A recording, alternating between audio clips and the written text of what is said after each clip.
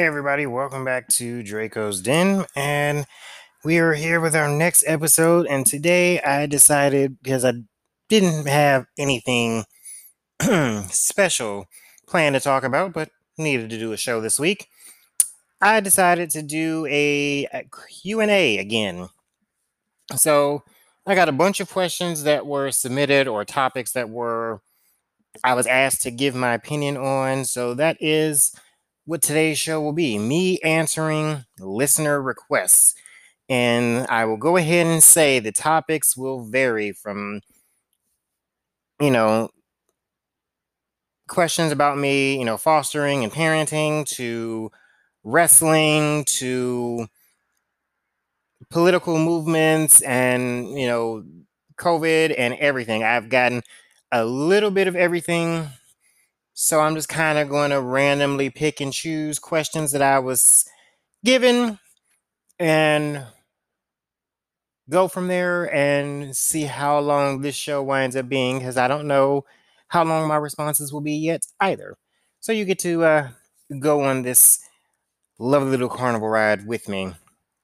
And you know what? Just to get it out of the way, let's get all the wrestling shit out of the way first.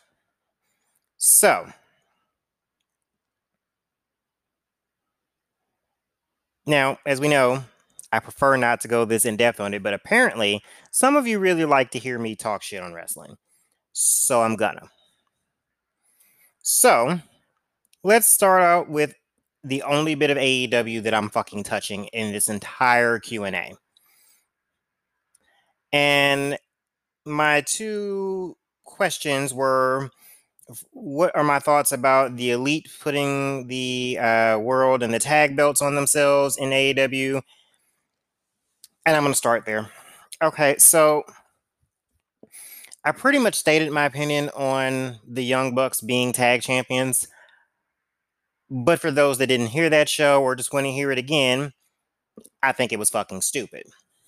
I think that they made it obvious that they were going to do it when they put that stupid ass stipulation on there of if they did not beat FTR, they would never be able to challenge for the tag team titles again. And see, the problem with that was, first off, you put that stake on a match that is your first ever meeting.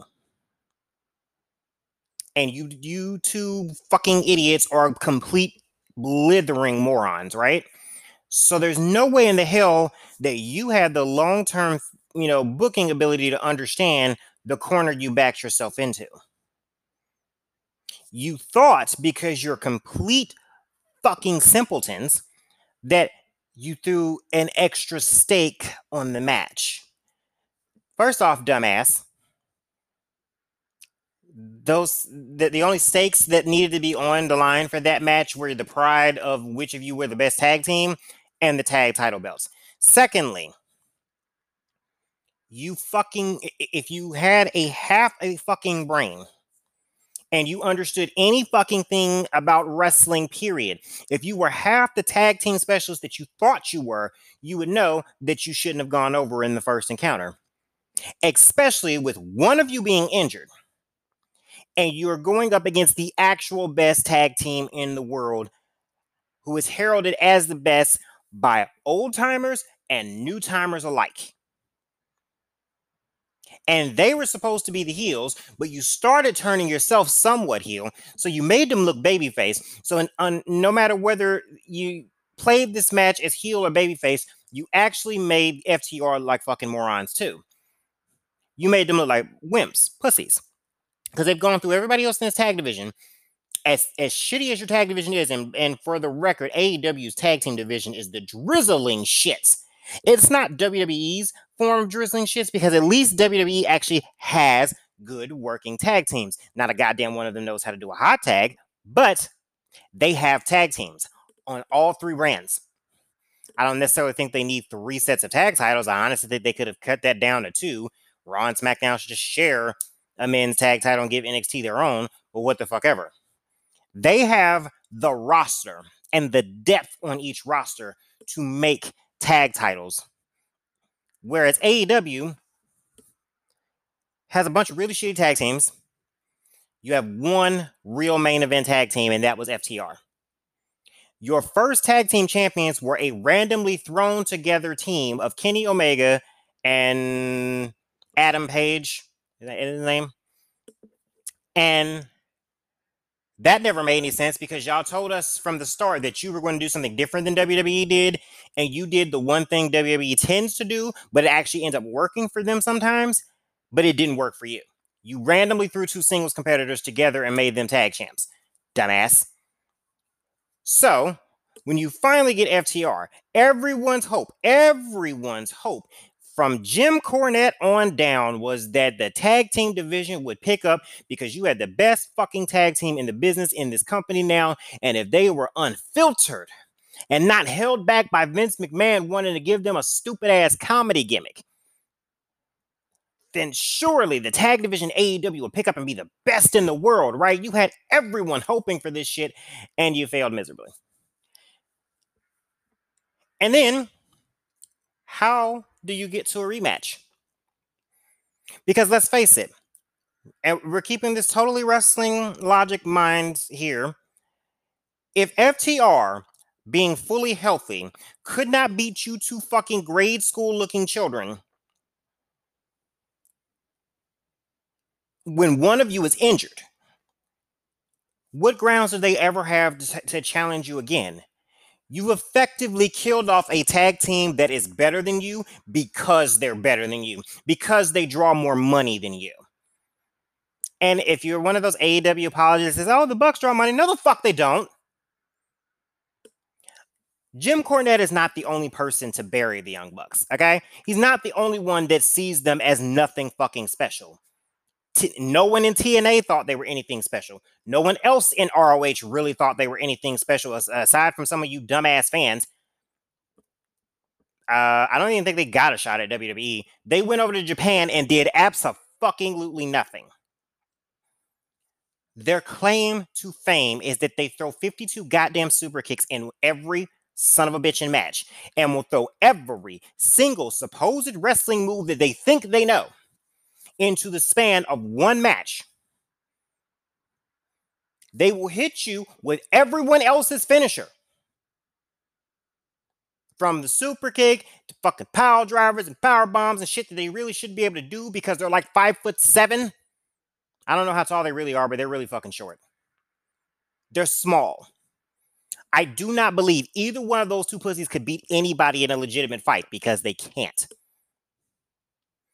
They're not talented. They don't cut a decent fucking promo. But for some reason, you dumb fucks think because they throw 52 super kicks in one match that they are the best tag team in any sense of the word. No. I would rather sit and watch a legitimate backyard wrestling match than to watch a Young Bucks match. So them being the fucking world tag team champions and the company that thinks that it is competition to Vince McMahon is actually kind of funny. And the real loser in this was obviously FTR. You left WWE because you said Vince McMahon didn't understand you. He understood that you could work, but he was trying to put you into a comedy gimmick and make you do weird shit and, basically turn you into a joke. How much more did Tony Khan pay you to become a joke? Because you're a fucking joke now. Sorry. I like FTR, but everything about the buildup to the match between them and the Young Bucks was fucking stupid, and the actual outcome of the match was stupid. And I'm disappointed that after all the shit that they talked about how they were done in WWE, that you went over to AEW and let the fucking Young Bucks neuter you worse than anything Vince McMahon could have saddled you with. That's my opinion on the Young Bucks being tag champions. Now, Kenny Omega as the world champion, I'm going to bury the fucking shit out of this. So, Jeremy, you're getting what you want here. Why? Why anyone would make this simpering, finger-pointing twat waffle their champion of anything is beyond me. If you actually pay attention to his match and compare it to any halfway decent wrestler, you can tell that this motherfucker was never formally trained. He looks at things and figures, oh, I can do the move, but doesn't understand why you do the fucking move. He's clearly never been in a fight in his life because he throws a shittier punch than the fucking Bella Twins. I would rather watch a Bella Twins match than Kenny Omega. Because you know what the Bella Twins are at least smart enough not to do? Not to point at the goddamn ropes every fucking time they run to hit them. They don't do that run skip shit across to hit the ropes. They don't do that Ultimate Warrior-esque shake that only, by the way, for every young wrestler out there, if you're an Ultimate Warrior fan, first off, why? Secondly, if you are, that shaking the ropes shit only works for him. The hulking up thing only works for Hulk Hogan. So when you get this little simpering fucking twat waffle that's all of 5'8", 5'9", and maybe 200 some pounds, I don't know how fucking much he weighs. I really don't give a shit. But I'm pretty fucking sure if I walked up to him right now and I punched him in the nose, all he would be able to do is sit there and say, ah, my nose. And you want me to believe that this simpering fuckwit is in you fucking indie darlings' minds the best wrestler in the world? He's not even a wrestler. I like the term cosplay wrestler because that's what the hell he is. He was not formally trained. We've heard the stories. If you bother to do your research about how he went to the training camp of arguably one of the greatest world champions of all time, Harley Race, who was a phenomenal fucking trainer by all regards, because he's had quite a few talents come out of his school before he passed away that were very, very good, right? And he's Harley fucking Race. If Harley Race basically tells you suck and get the fuck out of my place, you suck. Okay? If Harley Race is telling you this thing that you're doing where you point at the fucking ropes, the way you hit the ropes, and all that shit is wrong, maybe you should change what you're doing. Because that man has made far more money for the wrestling business than Kenny Omega ever will. And for those of you that are like, well, he was great over in New Japan. No, dumbass. No. He had a couple of really good matches over there with talent that were better than him and could make him look halfway decent because he is athletic. I'll give the little dipshit that. But nothing about him will draw in the United States of America because it hasn't been drawing. Notice, AEW has come over 1 million viewers maybe twice, and that was the second time, I believe, was only when they were unopposed. So there was no NXT on that night to fuck with their ratings. Kenny doesn't draw. Kenny's not bringing in any new viewers. He's not selling merchandise at an exponential rate. There was no reason to put your world championship on him.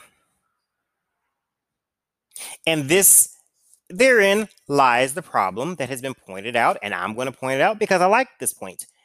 AEW is not going to really succeed in the way that some of you people hope it will succeed for the simple reason that every one of the executive vice presidents is one of the boys, and then there's Brandy, who inexplicably feels the need to be on TV all the fucking time.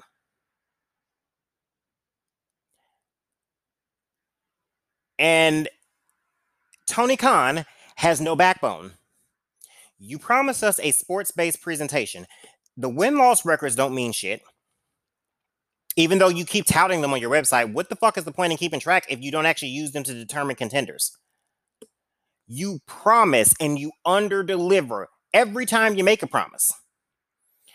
A few weeks ago, didn't you tell us that there was going to be something on Dynamite that would change the face of wrestling? And what happened was that Pac, formerly known as Adrian Neville or Neville in WWE, made his return? I'm sorry. He's a very good wrestler. But Pac is not going to draw any kind of money that will suddenly change the landscape of professional wrestling. Okay? Nothing he does is going to change how wrestling works. He's not, while he's a credible wrestler, he's very athletic and could be used in a close to the top position. He's not going to draw in any new fans. He's not going to change the landscape. He's not going to suddenly let your ratings jump up to the level of Monday Night Raw or Friday Night SmackDown's ratings. you're still stuck in the same place. You overpromised and underdelivered. And here's the thing, stupid ass. Maybe try keeping shit a surprise like you did with the Sting thing. But let me circle back to the Elite. Kenny Omega as world champion is the dumbest damn thing I've ever heard. I'm sorry.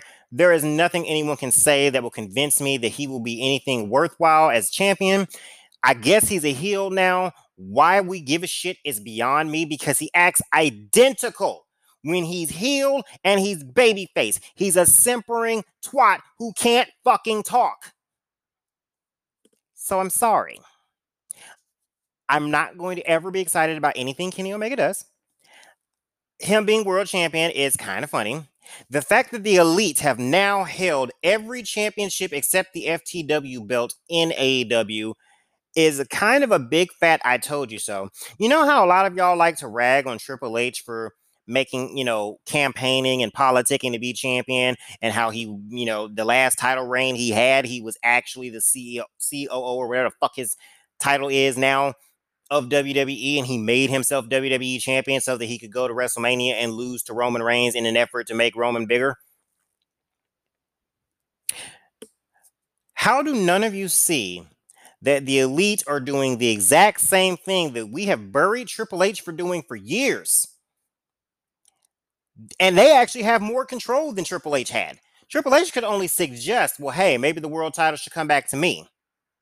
And Vince McMahon frequently took the bitch off him. Like, hey, you know what? This guy's a little bit hotter than you. Let's put it on him. Y'all buried Triple H for years. You AEW fanboys, y'all are the types that bury Triple H and would, if Triple H came back right now and say, you know what? This thing that we got going on with Roman, or this thing that we got going on with Drew, it's not working. I could draw better. Let me take the belt. Even if you took it off Finn Balor, you'd be like, oh, okay. You would bury the hell out of him. But each and every executive vice president in AEW, with the exception of Brandy, has been champion.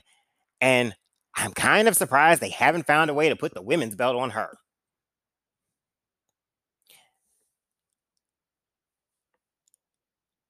I'm unimpressed, and I'm going to remain unimpressed. And I also was asked, how do I feel about Sting coming into AEW? I don't.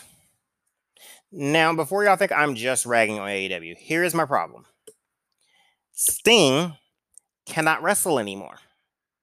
And you did not bring him in to be an on-air authority figure, which would have made at least a modicum of sense. He came out in full gear, full gimmick. I don't remember what the fuck he did. I don't really give a shit. Y'all were so enamored with his music. Oh, it's so much better than WWE's. It's generic goddamn theme music. What the fuck do you mean? And his WWE theme was not actually that bad. His run wasn't as good as it should have been because he really did need that loss to Triple H, and that move with Seth Rollins was not necessary. Sting can cover for Seth all he damn well wants to. At the end of the day, that damn buckle bomb is unnecessarily dangerous and shouldn't really be done. Because he kind of keeps injuring people with it. Just saying. It's not really... It's unnecessarily dangerous. Okay? So, Sting being over in AEW would seem like a great thing for them, and obviously it has been. He's been moving merchandise and shit already. And kudos to Tony Khan, you managed to keep this one secret. Now, this one, if you had promised, some kind of change, might have been a little close to on the money. Changing the way wrestling is going or whatever the fuck, than doing it for Pac a few weeks ago. But at the end of the day, what is Sting going to contribute? Is anyone in the locker room actually going to listen to him? Is Sting going to be able to tell them, hey, this thing that you're doing where your match is held at 50 miles per hour and y'all literally do every wrestling move you've ever seen done anywhere within the span of 10 to 20 minutes? Yeah, that shit doesn't draw any money. It's boring. It doesn't. It doesn't draw any new fans. Older wrestling fans that watched wrestling in the 70s, 80s, 90s, and even the early 2000s will not watch the shit that we watch now. So my question becomes, what is Sting going to do to add value to AEW? he might draw a couple of interested fans in because he's Sting. He is a legend. He is an icon. He was the face of WCW. All that shit is accurate. And he's back on TNT. Nobody gives a fuck about that, by the way. Who the fuck watches TNT anyway? I don't. But as far as what I think on Sting being there, I question why he chose to sign a multi-year deal with him. I don't know what the dates were. I just know that I saw something from fucking Meltzer saying that he signed a multi-year deal. But why? You're in your 50s. At this point, there is nothing Sting really has left to do in the ring. The Undertaker match is clearly not happening. Sting can't wrestle anymore. The Undertaker has decided before his body shuts completely the fuck down, he's done. He wants to be able to enjoy the rest of his life and, enjoy his wife and his children. So that match is gone. There are no other dream matches left for Sting if he could compete. And then to hear that he basically has a no contact rule where he can do something to you, but you can't do anything to him. Well, what the fuck good is he? Like, you guys need an on-air authority figure. If you were going to bring him in to do that, that would take some of the heat off your executive vice presidents who conveniently make their own goddamn matches. Since, Tony Khan has yet to make himself an on-air character to, lay down the law, because he probably sounds like a simpering fucking moron when he talks. I don't know. Anybody ever heard him speak publicly? I am not excited about Sting being there because I just don't see the point. His in-ring career is done. He's not coming in as an authority figure. He's not training anybody because no one trains anyone there.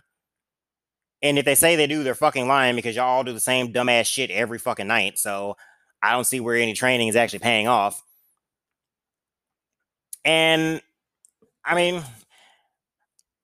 I'll read results like I have been and see if anything changes, but I don't see, while normally Sting is in fact a ratings draw, I don't know that he'll be able to pull that much into AEW when he can't go in the ring anymore. Now, unless Meltzer is completely fucking lying or was misinformed and somehow AEW decided to medically clear Sting when WWE's doctors fucking refused to clear him, which is possible. I have a friend who has made a joke that Sting came in to die on top of an AEW wrestler so that he can be the first inductee into their Hall of Fame. And, he can't take any bumps. If they accidentally bump him, they might fuck something up. Like, I don't know. I don't see the big point. I don't see the point in him signing anywhere long term like that. And if he's going to be there on a regular, why? That is money that, and I know we might say, well, Tony Khan is a billionaire. First off, his dad is the billionaire. Secondly, just because you have all this money doesn't mean you should just be throwing it at people. Because as much as he tries to say he doesn't want to do the same thing WCW did, he doesn't want to be WCW, well, you're just throwing money at random motherfuckers that you kind of like. Some of whom might draw some money, like Sting. Some of whom won't draw shit, like the Young Bucks and Kenny Omega. Just saying. Like, the structure in this company is just fucked, and it's annoying to watch. It's annoying to have to review, and y'all know I hate this shit. And I'm going to continue to hate it because it sucks. And no one is changing my mind. AEW has done nothing to change my mind. Sorry, not sorry. Oh, yeah, I forgot. There was another wrestling question that in my rant about AEW, I forgot to add this part about AEW that pisses me off. My dear brother asked, if you were a wrestler, how would you feel about putting over Orange Cassidy? I would never. I would never, ever, ever agree to put over in any way, shape, or form a motherfucker that is so stupid that he thinks it's cool to supposedly wrestle with his hands in his pockets, because I grew up with wrestling supposed to basically be fighting. It's a simulation of fighting, right? It's worked, but it's supposed to be a worked fight. At no point in my life, in all of the fights that I have ever been in, and I've been in some doozies, have I ever walked up to a motherfucker that I knew was going to punch me with my hands in my pocket. If I'm around a motherfucker that seems to be slightly aggravated, I'm not putting my hands in my pocket. I need to be able to defend myself. You can't defend yourself if your hands are in your pocket. Sure, you might duck one or two, but eventually they're going to knock you the fuck out.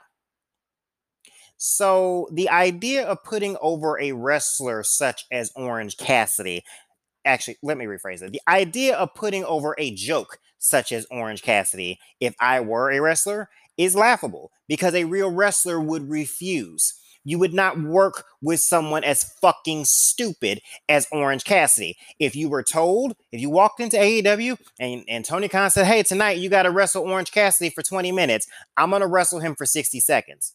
What? Why? Because the dumbass wrestles with his hands in his pockets. So the moment he puts his hands in his pockets, I'm going to knock him the fuck out and I'm going to pin him. And he would argue, and I'm like, no. You said this was a sports-based representation, right? In a sport, in the UFC, if a motherfucker sticks his hands in his pockets, which I know their trunks normally don't have pockets, but let's say for instance, they bought a pair of trunks with a fucking pocket in it, right? If Randy Couture had stuck his hands in his pockets, would he have been successful? Would he be the legend in the UFC that he is now? What about Anderson Silva?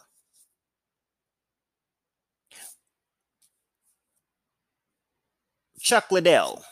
Any of them? Would UFC be where it is if any motherfucker stuck his hands in his pockets when he got into the octagon? Absolutely not, because it would just be a whole lot of that dumb motherfucker getting knocked the fuck out. So that's what I would do to Orange Cassidy. Especially if I were a wrestler on the level of a Chris Jericho or a Cody Rhodes. I'm not going to wrestle a motherfucker with his hands in his pockets competitively. You are a joke. You are a job guy. You are here to get clotheslined out of your fucking shoes and pinned. You are here to make my finisher look good, whatever it may be. But what you're not going to do is wrestle with me competitively when you stick your hands in your pockets. What I, as a wrestler of any level, would not tolerate is that shit. See, that's the time where you turn a work into a shoot to prove a point to the promoter. Because guess what? If one of you would shoot on a stupid little motherfucker, just knock him the fuck out, hold his damn shoulders to the mat, curl him up in a little fucking ball, just hold his shoulders there, 1, 2, 3. The pop that you'd actually get from the fans would probably make Tony Khan realize, oh, maybe, just maybe, stupid ass gimmicks don't sell anymore. You know, for those of us that were around in the mid-90s, when every fucking wrestler that debuted in the WWE had a stupid ass gimmick. You know, we had, what was it? I don't even remember their names. They were so bad. But you had one, you had the trash guys, you had the fucking hockey goalie and all that shit. Remember how wrestling nearly died? Because if you were around in the mid-90s, you remember this. Business was at an all-time low. Because Vince thought, hey, I'm going to give everybody a stupid-ass fucking gimmick and I'm going to put them on a damn TV and nobody's going to sell anything. And WCW was, well, fucking WCW. It was stupid. We're at the same point. Tony Khan swears he's not going to run like WCW. But if you look at his roster right now, it's kind of like WCW. When they decided to, you know, when Bischoff came in and was like, oh, I can do what Vince does. And that's what you're doing. But you're not doing it very well. Like, let's face it. You guys are the uphill or the underdog here. Y'all are in the uphill battle because Vince McMahon's spot, the WWE spot at the top is assured. You can bitch, complain, and whine all you fucking well want to, But unless the government has to come in and shut his whole damn company down, you're not knocking Vince McMahon off the top. So, if you want to call yourself competing with him, try not doing what he does, but doing it far, far, far worse. Because say what you want about Vince McMahon, but there is no point in which I can see Vince McMahon allowing Orange Cassidy to work for him under that gimmick. Not just the name, but the idea that you're going to stand your unimportant, unintimidating, unremarkable ass in the middle of his ring and stick your hands in your pockets, and you're going to hit the ropes with your hands in your pockets, and you're going to occasionally dive off the top rope with your hands in your pockets. Pretty sure Vince would fire him on the spot. Hell, I wouldn't be surprised if Vince hit the damn ring on him because he's that fucking stupid. So as a wrestler, and at one point, for those of you that know me, I did consider going in to be a wrestler. Was even, signing up for training school and everything. At no point would I have walked in the locker room to be told that I had to put Orange Cassidy over and actually have been willing to do it. I would have quit, or I would have had to do a shoot on him. But no fucking way am I putting over a guy that has his hands in his pockets. You're not a wrestler. You're a fucking joke. And I know that particular question was distinctly aimed to get me to rant on him. And there you go, Jeremy. There is your rant. I fucking hate Orange Cassidy. There is nothing redeeming about him. He can't talk. He's athletic enough, I guess. But he has no psychology. Can't even hit the goddamn ropes right. All he does is stick his hands in his pockets. And every fucking angle that has him in it is stupid. The most recent one, apparently, there was a whole brawl that got started over him coming in and turning off a video game. Now, I'm going to disagree slightly with Jim Cornette on this one. While I agree in real life that I will smack the fuck out of anybody that comes in and turns my video game off in the midst of me playing it, it ain't going to be a long, drawn-out fight, though. Secondly, in wrestling, that is not important enough to start a brawl. I'm sorry. Like, even I have to admit, if I smack the shit out of someone for turning my game off, I'm being childish when I do it, but you provoke the childish response out of me with your childish ass action. But on my wrestling program, that's not what I want to see two grown-ass men supposedly fight about, or four grown-ass men, however fucking many it was, I don't know. Nothing about Orange Cassidy is redeeming to me. I think he's the drizzling shits. And any wrestler that has put him over is a moron. That includes Chris Jericho. I'm sorry. You don't work main event programs with joke talent when you were supposed to be a main event talent, unless I can only conclude Chris Jericho doesn't give a shit anymore. He figures that the wrestling business must be dead and he didn't have to act like a wrestler anymore. So he's just going to do all the dumb joke shit and be done. And I would rather you go right the fuck off into retirement than continue to make a mockery of yourself by working with the likes of Orange Cassidy. I know he's not working with him now, but I mean, you did it once. MJF now has to work with the dumb motherfucker next week. Yeah. No. Nothing with Orange Cassidy should be competitive. It shouldn't be done. I wouldn't put him on TV. If I had to wrestle the motherfucker, if I was a wrestler, I would just either shoot on him or I'm quitting. I'm not putting him over. And let's face it, AEW does not have enough main event talent for them to lose any main event talent. So there's your rant. There's your Orange Cassidy shit, asshole. Now, another wrestling related question here, and this one's a little different for me. So this one is a WWE question, and I was asked, do you feel that the Street Profits are a watered down version of Crime Time? There's a second question here, but I'm going to address that portion first. I never thought of it that way. I kind of like the Street Profits, but they're too goofy. And it's not a natural goofy. It is a forced goofy. You are trying to be entertaining, and as such, you make me cringe and mute the fucking TV when you start to speak. Crime Time was a little more organically funny and entertaining. I did agree with everything that was done with them, like the fact that they were never, in fact, the World Tag Team Champions in WWE at all. When there were several points where it's like, okay, no, put the fucking belts on them. They were the hottest team you had. And they actually were good in the ring. But a watered down version, I can't say that I would agree with that assessment. I will say that much like Crime Time was a stereotype of black people,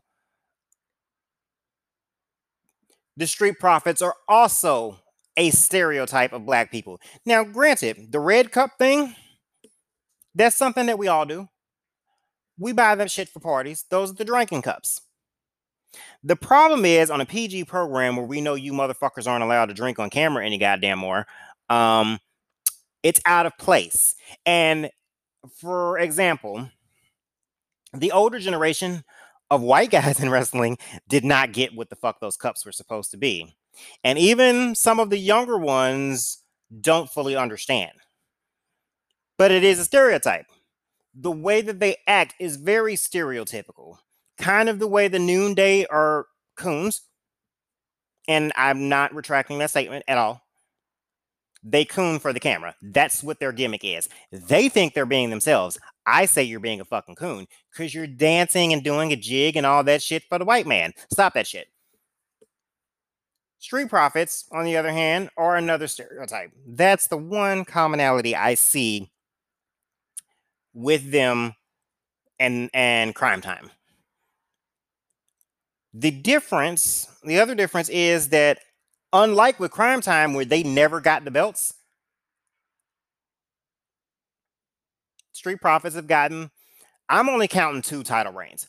Fuck y'all. That whole swapping the Raw and SmackDown, no, that's not a new fucking title reign to me. That's one consistent fucking title reign. One consistently stupid fucking title reign. I think if Shad were still here, I wouldn't mind seeing a match between the two teams just because I feel like the match itself would be good. And maybe Crime Time could teach them how to do a hot tag because Lord fucking knows no one in WWE currently understands what it is. And I'm going to harp on it because now that I see it and understand what a hot tag is, every time I see what WWE calls a hot tag, I die a little more inside. But I see that the Street Profits have a gimmick that is just like Crime Time's going to be on a limited time scale of being able to work. Assuming that they never get split up, which at this point I would never split them up. I don't see them right now really working on a singles level completely separate from each other. Maybe give them a couple of mid-card reigns like you did the Hardys back in the day before Jeff kind of blew up and actually became a megastar. But I don't see either one of the two of them really hitting that point. So I would never break them up, but they will at some point need to change the gimmick because it's going to get dated really fast. It's one of those gimmicks that it's over right now, but eventually it's going to get very old. Now, of course, they could freshen it up and give it a little bit more life, down the road if they do a heel turn, maybe. But even then, I kind of feel like they'll need to do what the Usos do and reinvent themselves when they start to get a little stale or their act starts to cool off a little bit in order to keep their gimmick going. Crime Time's gimmick was a limited time gimmick too. And when it ran its course, and basically they had been killed off because they had had too many damn tag title shots and not won the damn belts, it was time to split them up. Street Profits doesn't have that part of the problem because they've won the belts already, but it'll still get old. Kind of like Crime Time did get old, and they'll need to evolve or else they'll be separated and die out and get fired too. Which I'd rather not see happen. Athletically, I think they're both great. I just think that they should. God, their fucking promos suck. Just my personal opinion. Now, on to the other question that was asked. How do you feel about the direction of the Roman storyline? This is what Vince should have done with Roman years ago at several different points. He could have turned him and he's heel at any point. You know, when he was in the feud with Triple H, when Triple H was getting cheered like a babyface anyway, might as well have turned Roman heel. After he beat The Undertaker at WrestleMania and was kind of sort of bragging about being the second man to beat him and being the man to put him in retirement and all that shit, should have turned him heel then. But is what it is. He's finally turned him heel now. And look, people are gravitating towards it because now he's interesting. I don't know how scripted his promos are or how much, do they just give him bullet points since he's a top star and he's, kind of finding himself, or, maybe they give him bullet points because now he's got Paul Heyman there to help out. I don't know. But I'll say this. Roman right now is the most interesting thing to wrestling to me. And I know one of my particular friends will disagree with this because you just don't like Roman. I don't give a shit. He's freshened up. He's turned heel and he's done it in a way that makes sense. The head of the table thing works because, let's face it, there's only one Samoan still living that can outdraw Roman, and that's The Rock. But as far as being the kind of bread and butter of the family, that makes sense because Roman's the top draw in the company. Whether you fucking like it or not, he's the top draw. He's the top guy. I'm okay with that. I like that the feud with him and Jay was what it was. I didn't believe at any point when, it was a surprise when Jay won the number one contender spot in the first place. And at no point did I believe that Jay would win the belt from Roman. But you kind of wanted him to, from a fan standpoint, and not the fan that's a smart fan, but thinking as a fan, you kind of want him to because Roman was being a dick. He was talking down to him, he was belittling him, and it's like, okay, no, I really want Jay to win that belt. I liked the way they did everything. I liked the way they built up to the I Quit match, and the way they ended it worked. I like this storyline. I like the possibilities that it opens. Is that rumored match with The Rock at WrestleMania really going to be a thing? Can Rock make time for it? With all the movies and the XFL and all that shit, does he have the time to come in and do another job in WWE? Would he actually do the damn job, or would he be the one to have to come in and smack Roman down in his place? Would that be a longer storyline with The Rock coming in, winning the Universal Championship to shut Roman Reigns the fuck up? And Roman having to work his way back up to The Rock by SummerSlam or Survivor Series or the next year's WrestleMania, whoever the fuck, who cares? How will they go with it? See, I have more questions than I have answers, and I like that. I mean, there's another direction there they could go. The Samoans could just be dominating the fuck out of everything, and someone else has to step up at WrestleMania to try to tame the big dog, to remove the head of the table. They have to work their way up. They have to win the Rumble. They have to do, get through the Usos and all that shit. Who could that be? It could be Drew McIntyre if he, loses the WWE title and enters the Rumble and they switch in brands, which I'm not necessarily advocating for, but it would kind of work. There's already beef there between him and Jay and him and Roman. Like, there's long-standing beef between him and Roman in storyline. That could work. Or is there someone else that will catch fire in between now and WrestleMania and have to be elevated to that spot? I don't know who the fuck that would be. But hey, shit happens. There is uncertainty in the storyline. And there's multiple ways that they can go with it, and I, as a fan, not be turned off and actually be moderately interested in it. Like, I am almost willing to watch SmackDown just for the storyline with Roman Reigns. Now, I don't want to see a lot of the other shit. I don't really give a flying fuck what Sami Zayn is doing. It's kind of funny, but not something I would purposely tune in to watch. And who the fuck is... I always love to watch the women, but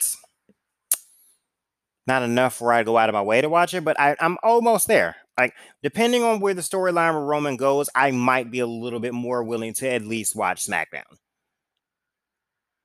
And now, to be fair, if I watch it and it's stupid, I'm gonna bury the shit out of it the same way I've done with, I did with most of the Survivor Series, and the same way I will continue to do anytime you people force me to watch AEW. But there's possibility there. So I like the Roman storyline. And I'm kind of interested to see how far they go. How long will Vince be willing to keep Roman heel? How long can Roman stay heel without stagnating, without getting uninteresting? What else can he do to evolve his character? And for God's sake, the one criticism I have about Roman's storyline currently, can someone, fucking anyone, tell Vince to change his damn entrance music from that damn Shield music? Okay, the Shield is done and never getting back together because fucking Ambrose is Moxley now and over in AEW bitching and complaining about how he was misused in WWE. But yeah, he's been really moving the ratings over there as the world champion. Just saying. Point being, I would love it if Roman would change his music and find something. I don't want it to sound distinctly heel. He needs a theme that gets a reaction that's not the Shield thing. Which probably means WWE needs to hire fucking anyone but whoever is making their music currently to make a new theme for Roman. But that would make my day. One last wrestling note here, because I was asked this question. So I was asked for my thought on Triple H saying something about WWE possibly working with other wrestling promotions. And I had to go read what exactly he said, and basically, he mentions the promotions that they have worked with in recent years, such as Progress, ICW, and Evolve, and I'm pretty sure they fucking bought all of them, or at least they bought Evolve. And his statement is really basically saying, we're open to the idea as long as it's the right business opportunity and it's beneficial to WWE in the long term. And by long term, he's not meaning in 3 to 6 months. He means long term as in 10, 15 years from now. Is it still beneficial? And he credited Vince McMahon a lot for that thoughts. And there was stuff about the pacing of NXT and how it's going down. And I don't give a shit about all that. So what people latched onto is, Triple H says WWE is willing to work with other promotions. So I'm going to point out, I'm going to burst some bubbles in case you were thinking, he sees AEW as such a threat now, he wants to get in good with them. No, the fuck he doesn't. Vince has always worked with outside companies. Don't believe me? Let's go back to the 90s. 2 companies that he worked with. 3, actually, that I can think of now. But 2 of them were actually companies still, operating on a fairly large scale. Smoky Mountain Wrestling, ECW. He also, technically, after the NWA was no longer WCW, had a thing with them too. Now, the storyline was stupid and ruined by Vince Russo, and it was kind of a rib and it was fucking dumb. But let's look on the more long-term ones. He worked with Smoky Mountain pretty much all during its run. He worked with ECW pretty much the last several years of its run before he ultimately bought it out, right? Vince is not opposed and never really has been opposed to working with other companies. Where you have him fucked up is if you think he's going to work with you and you call yourself his competition. And at least in WCW's case, they actually were his competition. AEW is not. Sorry. Not sorry. But in case you thought that this would lead to some cross-promotion between them, no. Vince is going to work with what benefits him in 10 to 15 years, as Triple H said. Think about it this way. Vince McMahon still makes money off of Smoky Mountain Wrestling and especially ECW. He had the vision, he didn't know it would come to fruition the way that it did, of having his own station to air his content on, which now is the WWE Network. He is continually making money off all these promotions that he bought out, and these are promotions that he was working with. And actually, let's add to the list of promotions that he worked with. Does anyone remember USWA, which was basically Memphis Wrestling? Most people may have forgotten this, but the Mr. McMahon character was not, in fact, born on WWE television. There is a precursor to him being the evil Mr. McMahon character on Memphis TV. Did a whole little invasion angle having some of his top guys go down there in Memphis and be on their TV. Same as he did with Smoky Mountain. Same as he sort of did with ECW. There's more ECW being allowed to come to him, but he did send Jerry Lawler and Jim Cornette down there. He sent a couple others. It's not surprising that Vince is open to working with other companies. He's not going to work with AEW because they have the balls to bash him at every opportunity, like they would be able to exist without him setting the precursor. Just being real. Because one of their executive vice presidents only has a name because he worked in WWE. Yeah, he did some shit in Japan, and he did some shit in TNA, and he did some shit in ROH, and he did some shit in the NWA. Great, fine, dandy. But you started in the WWE, dude. The Cody Rhodes name was made in the WWE. Then you went to those places.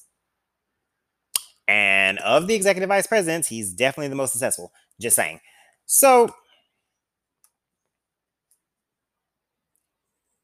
him working, Triple H saying that they're willing to work with other companies. Yeah, they are. And let's not forget, they have made deals with other companies in the past that are still running. Impact Wrestling, formerly better known as TNA, did they or did they not make a deal to get Ric Flair to be allowed to be inducted in their Hall of Fame while he was still under active contract to TNA, but they wanted to induct the Horsemen? They further made deals with Impact Wrestling to use footage to do their, documentaries or whatever the hell for Kurt Angle and shit for AJ Styles. They've made deals with ROH to get footage on Kevin Owens and Daniel Bryan and Sami Zayn and whoever the hell else worked in ROH. CM Punk. It's not beyond the realm of possibility. It's not even news that WWE is willing to work with other companies. They're just not going to work with AEW. Because AEW, all their talent does. Those that have worked for Vince in the past, all they do over there is bury Vince. Oh, Vince is out of touch. Vince was still making you money. He may be out of touch. Kind of hard to argue against that point. But that out of touch old man is still kicking y'all's asses. That out of touch old man has still provided us the wrestling that we know for the longest period of time. Yeah, you can say having a monopoly on it kind of is detrimental to the business. What the fuck ever. Point of the matter is, most of us, especially now, in my age group, we grew up on WWE, WWF, whatever. Vince McMahon is the reason a lot of us are wrestling fans. Whether you want to admit that shit or not, your first taste of wrestling, if you're in America, was probably, let's put it this way. If you were born in the late 80s, 90s, or 2000s, your first taste of wrestling came from Vince McMahon, more than likely.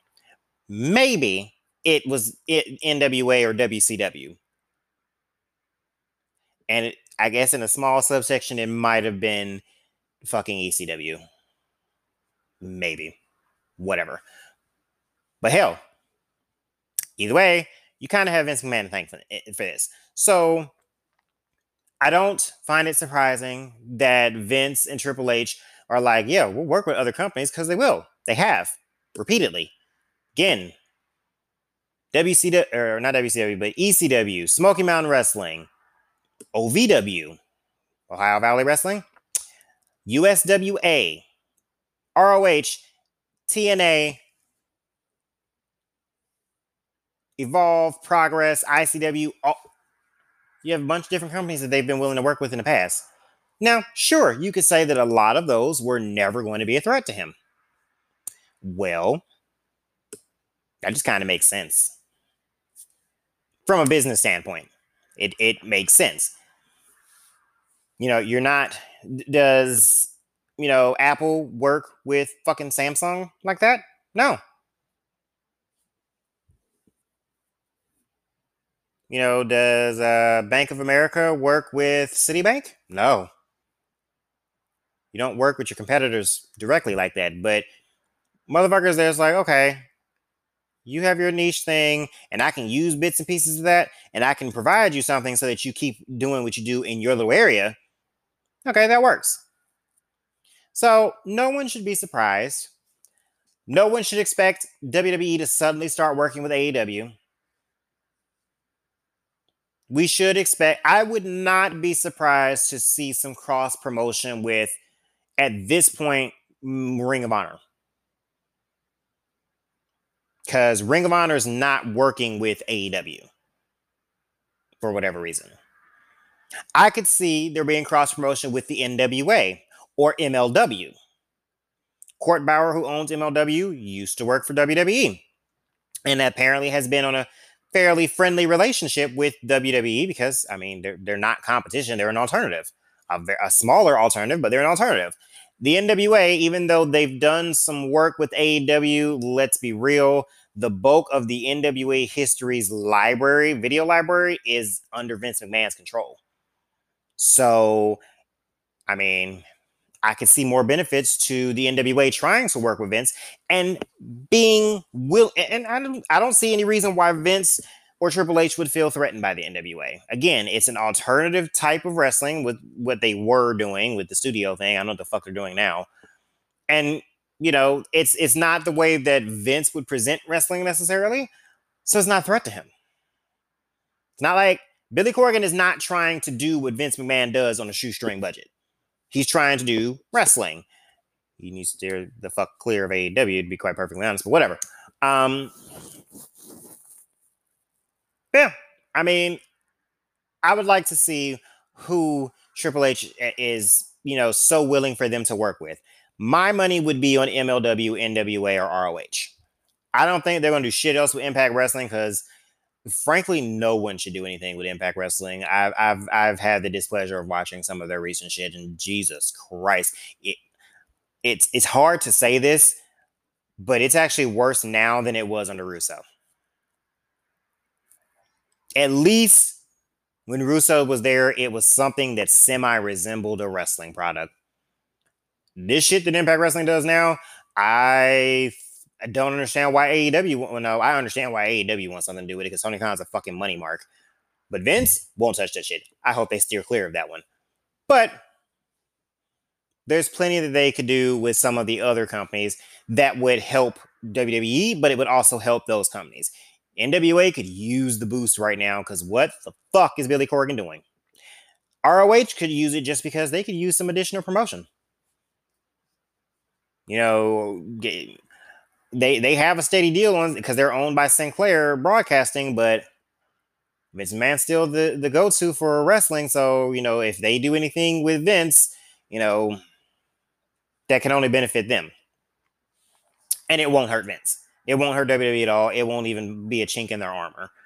And what, again, might actually help them. So I look forward to seeing who Triple H was referring to. But I don't have any unrealistic expectations. I do not expect all of a sudden Vince McMahon and Tony Khan to team up and be like, well, we should, run our companies in similar ways and we should cross promote and have our champions battle each other. Oh, fuck that. No, they'll never do that. But some of the other ones, I could see some of those smaller ones, being able to do some crossover stuff with NXT maybe, or probably just NXT, but that would work. And it's smart business. Fresh faces, get to scout some talent, and for ROH or MLW or NWA, if the talent that you have that does not have experience on a large stage like WWE, you doing any form of cross promotion gives them experience. And if they can work a stadium that could hold 10,000 people, then they could work whatever the hell arenas, those companies work. Could only help.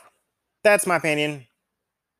Nothing to, it's nothing really outlandish. It's nothing surprising. It's only surprising if you don't pay attention to wrestling history. The idea that, oh, Triple H says WWE is willing to work with other companies. Yeah, they kind of always have. It's not anything new. Okay, now that we've got me ranting out of the way of wrestling, because I'm done. That's all the wrestling questions I have thus far. We're gonna go into some, more everyday serious type of shit that more of the rest of you might actually care about. Another question I was asked was, how did you handle virtual learning as a foster parent? So, first off, when COVID happened, that's the whole reason that I started working from home, that I had to switch jobs in order to work from home, because as a foster parent who's also a single parent with a, at the time, 8-year-old who, I mean, he definitely could not remain at home by himself. He was not that level of mature. I had to be home. And then, and I had to do some virtual learning with him, even though he was only in second grade, because he has an IEP and he needs additional help. That's, he needs attention. He needs an adult to work with him consistently. So his second grade teacher did, she figured out how to work Zoom, which she was older, so that was a bit of a thing. But once we got into that, she would Zoom with him each day. She was working with him on reading. He was, advancing. And then, the summer hit and he did one whole week of summer school, because apparently that's all summer school is now, a waste of my damn time.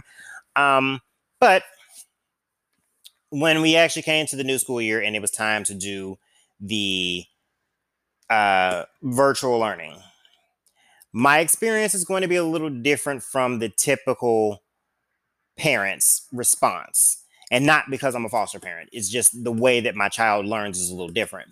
So the only real struggle that I had is my son being a little bit behind. Like, he can do the basic workings of a device, but the moving from one Zoom meeting to another Zoom meeting to a fucking Google Meets meeting back to Zoom, that's very confusing for him.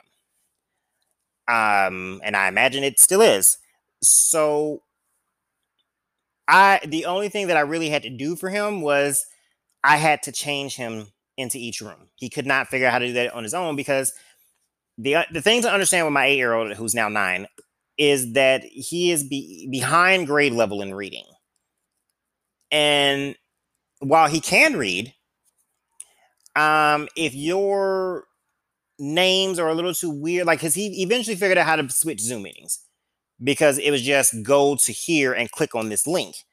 But when his teacher switched from Zoom to Google Meets, because for some reason she couldn't be heard as well on Zoom as she could Google Meets, well, that was confusing, because he had to type in her last name, and her last name is Horseman. And for a kid who, even though he's in second grade, is kind of on a kindergarten reading level, her name doesn't work for him. It doesn't compute in his brain, because he's like, how the hell do I spell that? Because he can't spell that. He can't sound that out to spell it. Like, I could try to enunciate it, but that's too much on his brain. So I would have to log him into that. Now, aside from one hiccup where I was alerted about halfway through the quarter that he missed a few assignments, and I had to go apeshit for a minute. I had to turn into the dragon that I'm named after. I didn't have any problems with virtual learning. He thrives on routine. So he already had a routine as far as when we would wake up in the mornings, he wakes up, goes to the bathroom, washes his face, brushes his teeth, all that shit, takes his meds, eats breakfast, goes, that was the norm. And then we would be out the door before COVID. And now it was, okay, well, you do all that, and then I sign you into a computer. Also, because of his, behavior issues, he didn't have a lot of access to electronics before school, because he kept pissing me off. And since he loved electronics so much, I kept fucking taking him. So Him finally getting to touch a computer is exciting for him. So he was able to be more attentive. And then he kind of likes school and he understands that he's behind where he should be because he realizes he doesn't read as well as some of his classmates and he wants to get better. So I did not have some of the problems that I'm hearing other people have had. It wasn't an issue for me. In addition to that, even though he has ADHD, if it's something he likes, he can focus on it. So by combining something that he may not always want to do with something he likes, the electronic, I found I was able to get him to focus better at home doing virtual learning than he was when he was in regular school in a classroom setting. There's less distractions for him, so there's less kids acting out. Now, could there be kids in the Zoom meeting that act out? Yes, but see, the fun part is that the teacher could go mute them and he didn't have to pay attention to that. And then you have a little bit more direct access to parents if we're at home, and you not gonna clown while us parents are at home if parents are like me, because we'll turn the Zoom off real quick and tell your teacher you're gonna be back in 10 minutes and beat your ass and then send you back. It only said 10 minutes because there's a couple minutes for me to whoop your ass and the rest of the time for you to calm down, wash your face, and go back in there and get to work. Right? So for him, he was able to focus better. I saw a consistent willingness to do his work. After, like I said, we had one hiccup where he missed a couple of assignments, where he momentarily forgot my name and that I will fuck his world up, and he's still gonna do that work. I got what I wanted in the end. He just needed a reminder that school is not a plaything. I don't play about grades. Your one thing that you have to do in life right now as an 8-year-old is school. So I expect it done, and I expect it done properly. I didn't have any problems with him. And then when we look at my 14-year-old, I don't have problems with him either because, again, he doesn't get much access to electronics. Him doing virtual learning allows him to focus on his work, and he likes computers. Gets access to something that he doesn't have, and he also likes school. So my children kind of understand I don't play when it comes to schoolwork. Now, we're not gonna talk about the fucking 17-year-old because that dumbass wasn't in school and he left my home before I really had to register him from school. And supposedly was supposed to be going for his GED. I don't know what the hell he's doing now. But the virtual learning thing from my household worked better. Like, I'm in the other room, so when he did have a moment or two where he would seem like he might get a little rowdy, I can mute my call because I do work in a call center. I can mute my call and yell in there, "What the hell are you doing?" And or shut the hell up, or whatever I need to say to get him to not yell at his classmates. And if it got, too extreme, I can place, somebody on hold real quick, act like I'm researching something, get up, walk into his room, and ask him who the fuck he was talking to. And for a child like my children, who struggle with behavior in school, especially, when I'm not around, it actually makes it a little easier on the teacher because when he's in that classroom, you on your own until I get there. At home, I'm literally across the hall. I have to walk 4 feet to get to your room, sir. And as long as whatever I do is not recorded, I don't get any charges. Like, I can come in and I can regulate and refocus him. And if you need to get hold of me, you're emailing me throughout the day, which his teachers would do on occasion. Like, hey, could you ask him not to do this? Could you ask him to mute his mic if he's not the one talking? Could you ask him to sit up in class? Whatever it was. I get a message and could go rectify the situation, and we didn't have problems. A lot easier from virtual learning than I can when he's in the classroom and I'm at work and have to take breaks and clock out and drive to come handle you. So for me, virtual learning was easier. I understand for other parents, it's a lot harder. And there is the aspect that all of us have to deal with of the kids not having enough social interaction with people their own age that maybe aren't related to them. I get that. And there was a little bit of that struggle with me and the 8-year old.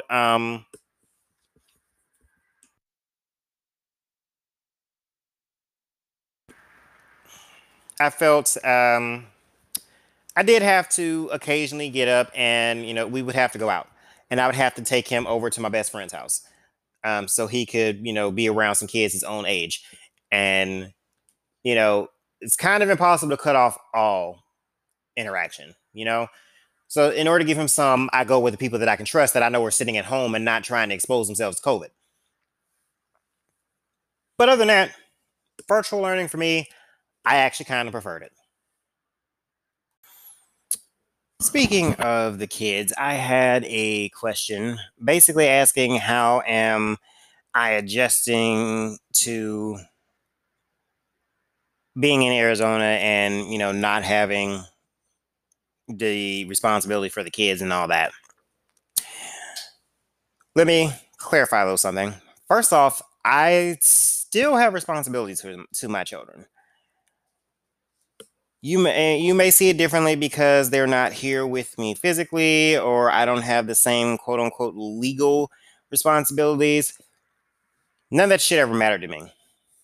That's technical stuff that doesn't mean fuck all of anything to a 9-year-old or 14-year-old autistic child. We're not talking about the 17-year-old, but as noted by the previous show, I have had a bit of difficulty with not having my kids with me. But also, my responsibilities did not end when I left St. Louis. I still speak with the younger two children. Again, we're not talking about the 17-year-old because he's him, whatever. But for the younger two, who are more attached and less, ironically, childish, my responsibilities didn't end. The 8-year-old had turned 9 on November the 20th. So, I had stepped in. I'd called to check on him. I'd been calling, and I called to check on him and found out, his behavior is kind of what it was with me, but his current foster father is struggling a bit more to deal with, because it's a bit more extreme than what he was accustomed to seeing from my child. And I still had to talk with him the same way I spoke to him when he was in my home. I spoke to him now that he's not. I still call and check on him. I still sent him a birthday gift. I still, got a call from him to say thank you. And I reminded him again that he needed to behave and that in this case, his current foster father does not have to continue to put up with his bullshit and will not put up with it as long as I did. And for my 14-year-old, I still am in every facet his dad. I am still who he calls every time he gets a chance. I am still who talks to him about anything that changes. I've dealt with each of his moves and placement. I have dealt with the changes in staffing and how that affects him. I have dealt with problems with him in staffing, which he's not currently having in the facilities in right now. Right now, he seems to be doing a lot better than in any facility he's ever been in, ironically, considering that this facility didn't always have a very good reputation either.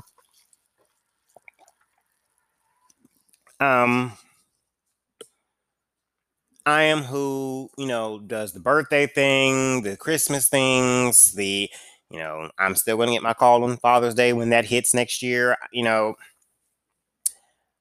I'm still who he acknowledges as dad. I am in meetings for him at least once a month.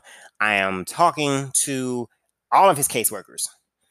I am involved. I am, able to influence certain decisions. I am able to issue warnings. I am able to kind of issue punishments from afar, even. If I hear something that's less than favorable, I can call, I can talk to his the staff at the facility and be like, hey, take this from him. Take his snacks from him for a while. And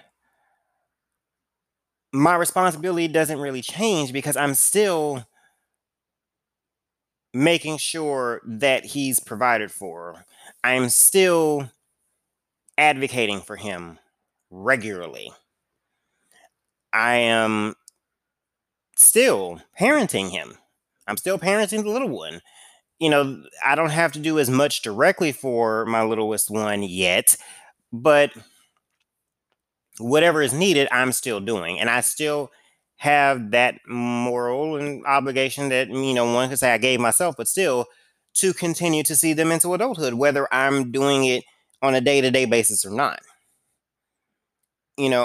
I still want them to know, no matter what they go through, that dad or whatever the hell label they call me, this person, me, Draco, was the one that did what he said, that was always there to be supportive in some way, shape, or form, that, even from a distance, found ways to get them things that they needed and sometimes things that they wanted. I hold them just as accountable now as I did when they were in my home for their behavior and their choices. I am as hard or as lenient on them as I need to be, even from a distance. It is harder on me personally because I cannot oversee them on the everyday, day-to-day things that I had been as easily. I'm not the one making I'm not waking them up in the mornings. I'm not putting them to bed at night. I'm not responsible for their meds. And even though I know what meds they're on, and I will continue to get updates on this, it's just harder for me not having them with me where I can personally oversee things in the most direct way. I'm having to oversee it from a distance. And I can't regulate someone else's house. I can help ease the burden when possible, but I can't, I can't regulate his house from afar. I can give suggestions. If he likes, I can be the one that tells the little one the punishments. But, ultimately, that is his house. He has to decide that. My goal is simply just, hey, I've been dad this long, so I'm like any other dad that's not in the house. Now, if I come home for a visit, though, and I have to regulate, well, then I become more of the dad they know. And then, well, shit gets real. But as far as me being here in Arizona, weather-wise, I'm okay right now. And yes, for everyone that might be in Arizona listening and it's like, well, you haven't been through a summer yet, I fucking get it. Okay? I get it. I came in the fall. So I haven't quite experienced an Arizona summer, but you know what? I already anticipated that I would stay inside where there's air conditioning as often as is humanly possible before I ever moved here. Okay? I'm okay with that. I have not been able to get out and do the whole, I was asked, had I made any friends? No. And as far as dating, hell no. And in case you're wondering, yes, I still put myself out there or whatever, but this city is interesting. Let's be real. At this stage in my life, I'm more likely to end up with a man. So that's generally what I'm pursuing. That's what I see myself ending up with. I'm no less attracted to women, but I know I'm going to end up with a man, right? So the queer community here is extra. I'm a little bit more the minority in more than one way here.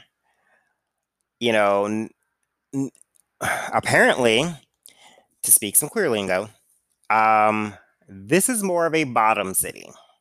So any of us that top are like fucking unicorns or something here because there's so few tops. So apparently all the bottoms will go extra miles to keep their tops.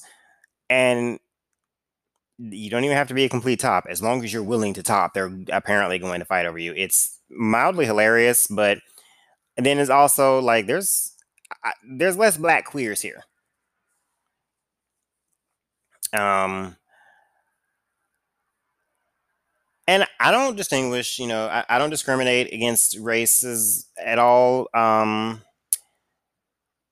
Just something that I've kind of noticed. There are less people that look like me, in the dating field here, but no one has really managed to grab my interest and keep it. Like I either get the usual, one timers, or I have one person that was very upfront with the fact that he just wanted a friend with benefits, and that's great, that's cool, and I'm okay with that for the time being.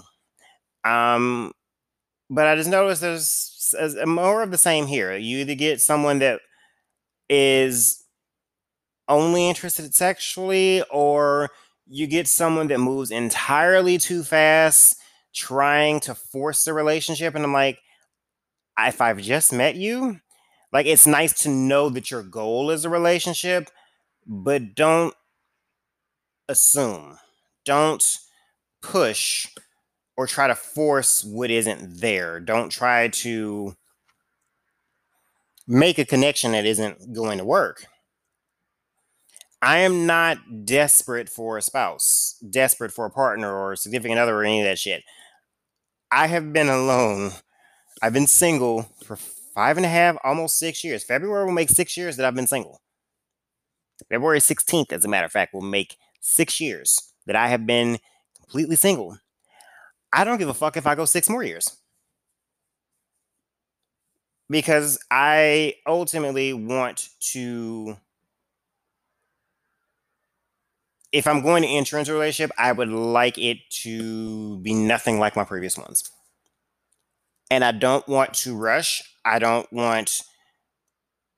will never be in a relationship just for the sake of being one. I am not so gung ho to not have to raise my kids alone that I would settle for whoever the fuck is just, willing to jump into a relationship. I am not one of those people that you should ask to cuddle. And you don't know me yet. I'm not big on cuddling any damn way. But I've had a couple of people that's like, they're like, oh, I just want to come over and cuddle. Cuddle? I don't even know your name. And you want to come cuddle. Fuck away from me.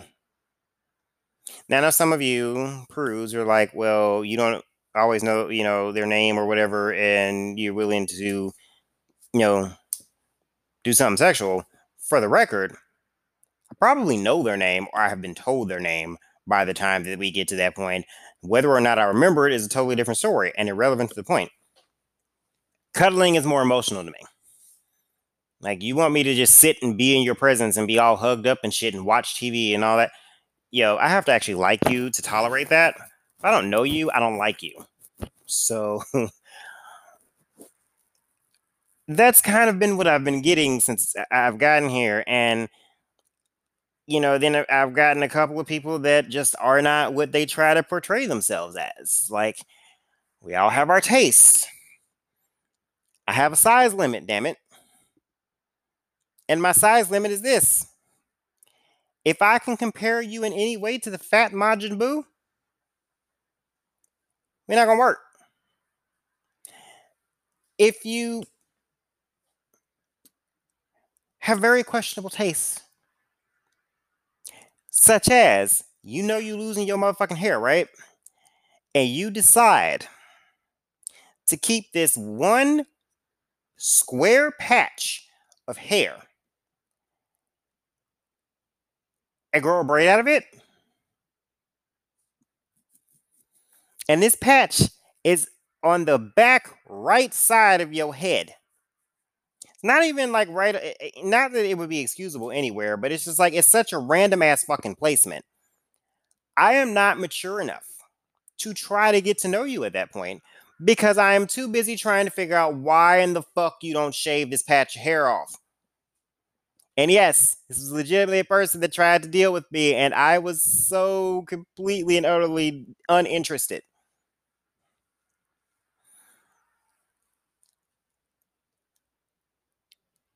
And so that part of settling here, I mean, it's not terribly different from from St. Louis, except that there are far more bottoms here. And they are some needy motherfuckers too. Like they can be direct, but they're needy and pushy and possessive. And I get annoyed. And most of them are size queens too. And size queens just tend to turn me off. As far as the city itself, I, have done a little bit of venturing here and there where I thought it was safe. I will likely do more as I go and, do some deliveries for Postmates or DoorDash or whatever. What I've seen, I'm comfortable with as long as I'm in the city. Now, if you try to get me to go through the motherfucking mountains again, you have me fucked up. I will say this: I hate the highways here. There are so many more sharp ass curves in their highways for no damn reason here. And everyone wants to hit the curve, doing the sharpest of the curve. They want to hit the bitch doing like 75. And I'm like, no, no, I will slow down to about 50. It's a sharp ass curve, and I'd like to not go careening off the side of the goddamn bridge. Which is why certain people will no longer be driving me around here because they scare the shit out of me. Um, Keeping on that same subject though, people here, the driving here, like the way that people would just continue to ease the fuck out into a main road coming off a side road when they see you coming down the main road and you don't have no goddamn stop sign or a stoplight and they just want to keep easing out. There have been a lot of fucking accidents since I've been here that were easily preventable by using your fucking brake and waiting until you actually have a clear opening to get merge out into traffic. There seems to be an aversion to turn signals here. Motherfuckers just like to jump across 3 lanes on a fucking 5-lane highway or whatever with no turn signals. They just dart across. And I will say it takes me a lot longer to get to see any fucking body I know here. Of the few people that I know, like all of us are at least 25 minutes or so in different directions from each other. And at times, especially after work, I'm lazy. If it's going to take me 25, 30 minutes to get to your house, I ain't fucking coming. Um,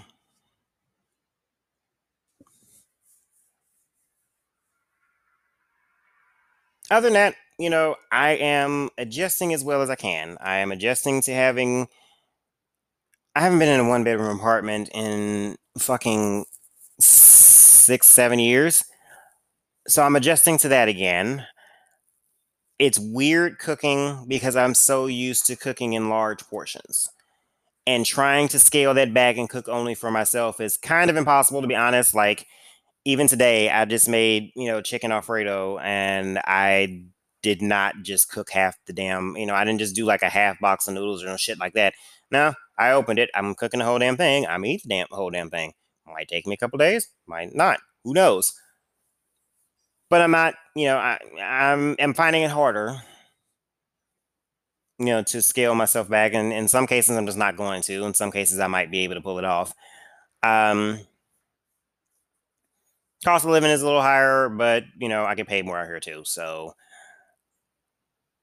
it's an adjustment, and hopefully, after I get a little more settled, a little more adjusted, and a little bit more caught up on some bills, I will get to explore a little more and really get into life here. And I don't know, I might hang up the idea of actually dating just because it just seems to be so much of the same bullshit here. That just seems to be a worldwide thing right now. This generation doesn't date anymore. Um, which hell, I was okay with that before. So I'm not starved for company or anything. I will say, it does get a little draining, because I'm here and I've not been alone so much in so fucking long. A little weird, but I don't necessarily want to even get used to it because I know at some point I'm going to resume fostering, whether it's getting my the two littler kids that I left behind, or just fostering here and getting new children, which I will eventually do regardless. I know that's my goal to start up in the near future. Give me 4 or 5 months though. So yeah, that's how I'm adjusting. Okay, now we're going to deal with something else a little bit more more directly COVID related, actually. One question I was submitted was, why are people so opposed to wearing a mask? Now, the simple answer would be they're stupid. And I kind of maintain that answer. However, they're stupid actually lies in not just the kind of poke fun of them stupid type thing, but in actual willful ignorance. Despite living, in my case, in what is supposed to be the greatest country in the world, and for everyone that is an international listener, yes, I know that's bullshit every time we say it, okay? But since America thinks of itself that way, I'm gonna fucking play on it. If we're supposed to be the greatest country in the world, the richest country in the world, all that shit, one would think we might, and then, we always kind of are the country that goes and sticks our nose in other people's business, that when we really need to shut the fuck up and worry about our own shit, you would think that we would be a little bit more educated, but we're not exactly the highest country, highest ranked country on education, are we? We have a lot of people, as evidenced by the fact, and I'm gonna throw a little politics in this, that we somehow got stuck with 4 years of Donald fucking Trump as president, that don't give a shit about facts. They don't give a shit about rights. They don't give a shit about others. All they give a fuck about is themselves and whatever their closed minded little circle is. So, for the religious nuts that he appealed to, all they cared about was that he said he hated abortion. He didn't give a fuck about the fact that he probably has several ex-wives, ex-girlfriends, mistresses, or whatever that have all had abortions. He didn't give a fuck about any of that. He said he hated abortion, so the religious nuts loved him. He said he likes Jesus, or whatever the fuck he said to appeal to them. I don't know, something along those lines. He appeals to the lowest common denominator here, and the problem with that is the lowest common denominator makes up a lot of fucking people in this country. So the people that have it in their mind that they don't have to wear a mask, they don't like the inconvenience. They don't like having to remember one more thing. They don't believe that it helps stop the spread, even though a bunch of scientists have all said that, hey, if you do this, we could totally cut down the number of cases. If you would just do this for however fuck long we say. And originally, I think it was like 2 weeks or some shit like that. All you had to do is wear a mask. And we wouldn't have this problem. But see, we have this orange asshat in office that says, oh no, this wasn't a big deal and this was a Democrat hoax. That was what he told us when it finally came out and he could not suppress the story anymore. It's a Democrat hoax. Democrat hoax now, huh? Aren't we at like 200,000 or some deaths now or some shit like that because of this? But it's a hoax. And his followers will believe whatever he says because they are so desperate to get their way. So for the really rich ones, they're determined to keep their little tax breaks. For the poorest dirt dumb fucks, they're determined that they are going to regulate everything. They are going to regulate the black people. They're going to regulate the women. They're going to regulate the gays and the trans. And, no one's going to have any rights with them. They're going to follow along with him. These are the people that are the ones that are like, well, I don't need to wear a mask. Until a couple of people around them die of COVID. But some of them are such sticklers, they'll still say, well, the mask doesn't help anyway. So I can't justify why these stupid people don't want to wear masks because I'm a logical person. If a person who's a scientist and a specialist on disease and all that shit tells me, hey, this disease here fucks you up and kills you within a matter of days, depending on, I don't know.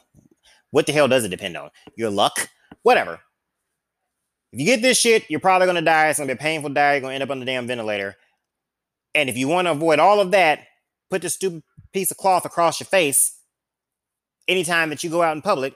I think I'm going to go that route rather than assume that I know better than the person who specializes in this shit, or assume that an orange fuckwit that lies with every 3 words that come out of his mouth knows better than him.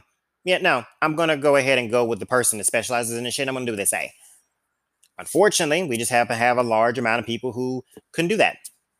Or because you're being told, well, the cases are really high in your area, you really don't need to do large family gatherings or go out to restaurants and all of this shit that's not necessary for you to do in a lot of cases anyway.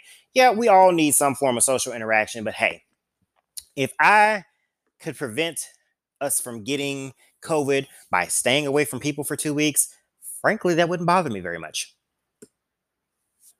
Hell, you can increase that up to 2 months and it wouldn't bother me that much.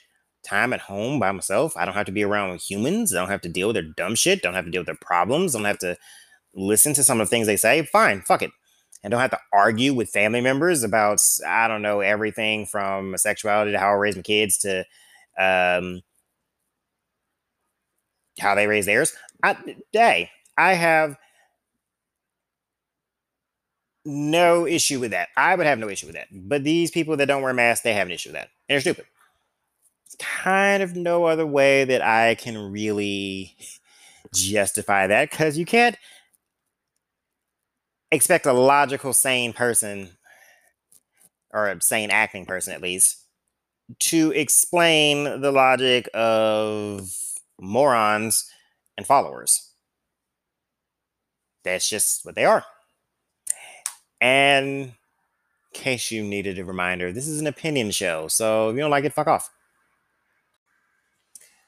Okay, now to get to a couple of other questions. One of them is really quick and specifically says, when is Sniper making another guest appearance? This is for Magaya people. Jeremy, this question was for you, technically. I'm going to answer it the best way I can. When he decides to set aside a time to be on the podcast again, Jeremy will be back for something. He just needs to figure out a time where he's available and I'm available to record, and which topic he wants to speak on. I'm sure I have a few. Next question, though. And we're going to get more into the serious ones again.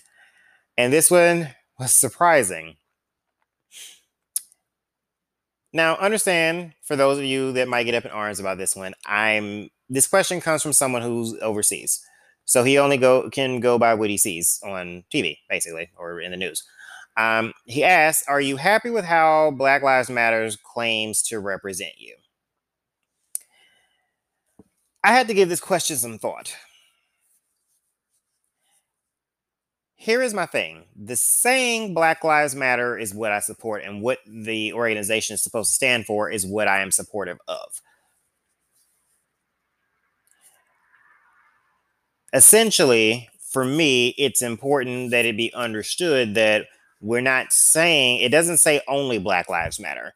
It says Black Lives Matter because America has a history of Black lives not mattering. As far as the actual organization, I don't really know. Here is my thing. I've said this before in a previous podcast, and I'll just go ahead and reiterate it here for those that didn't hear that one. I do not think in the way that people traditionally around me tend to think, as far as how I think we should respond when we're targeted by police or by the KKK or the Proud Boys or whatever the fucking racists call themselves now. I am not a Dr. Martin Luther King Jr. type of advocate. I don't believe in peaceful protests. Not in situations like this. I am far more Malcolm X. I am more militant. My response to these things is not the response that Black Lives Matter or any of the other organizations probably really want to take. I am more of an eye for an eye type of guy. I am of the opinion that we will not get justice through the courts as they currently stand, and as has been proven to us time and time again, when one of our own gets gunned down, and the first thing that you have to do is try to discredit the dead person. And, it not be acknowledged that the police are not supposed to shoot to kill right off the bat.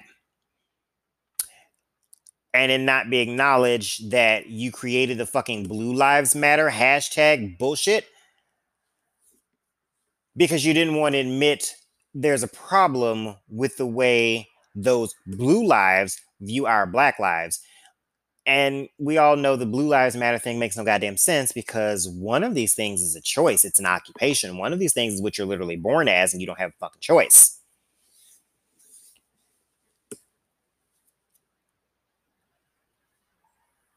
I cannot say that the Black Lives Matter organization does not do any good.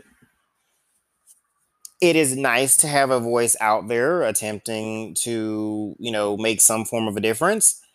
Their strategy just isn't mine. Mine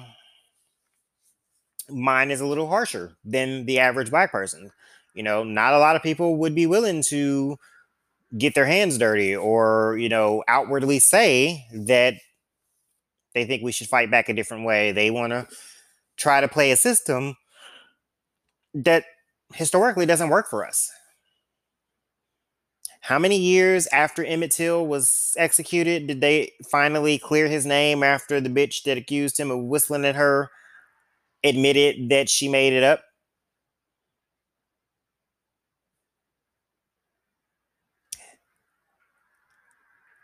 How many times do we see cops and the racists buckle down on why they did what they did, even though it was wrong and illegal or immoral or whatever the fuck?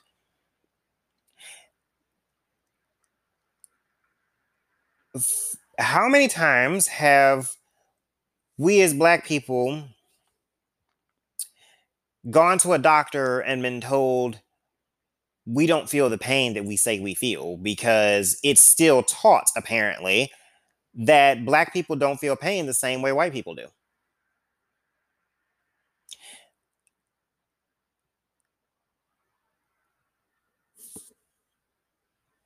So my other thing would be this, especially for those of you that are overseas. Some people here in America, namely the orange fuckface, would like you to believe that Black Lives Matter is a terrorist group.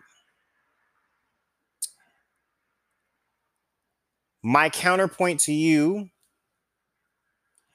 if you are aware of what the KKK is,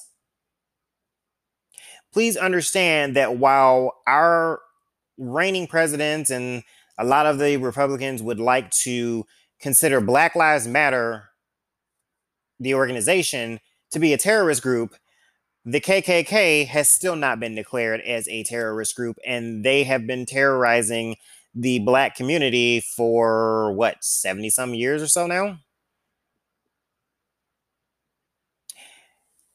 If you are under the mistaken impression that the Black Lives Matter organization does anything terrorist in nature, please understand who that narrative is coming from. It is coming from those that would like to see us shut up.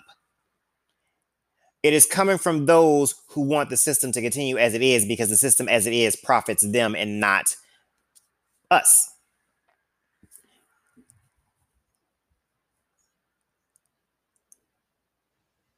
Be wary of which news organization you follow. And always look at the source. If it's coming out of fucking Donald Trump's mouth, it's bullshit. He still can't condemn white supremacists at all, really. Probably because he is one. Not sorry. But whichever one you heard it from, and whichever newscast you call it from, if you're getting an impression that Black Lives Matter does some terroristic shit, trust me, they ain't doing shit terroristic. They're not doing anything that someone with a more militant mindset would like to see done. The Black Lives Matter organization is not burning cities down in protest. It's not causing riots. They do stage peaceful protests. It's normally people standing and talking to make a point about the shit that was wrong with our system or how we've been wronged.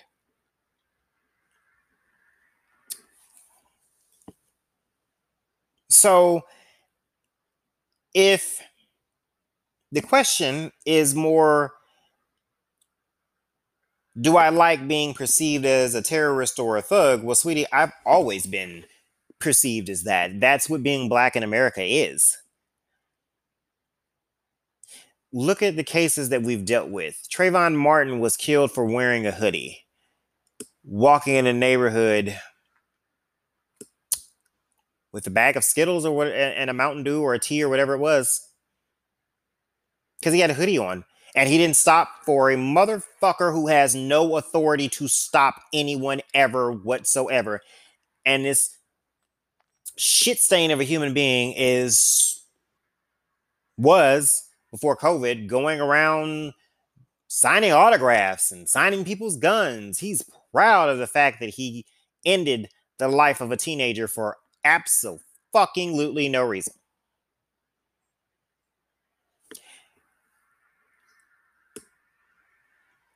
We don't have to do anything to be perceived here as being a thug, a troublemaker. We don't have to do anything other than exist. All we have to do is simply be.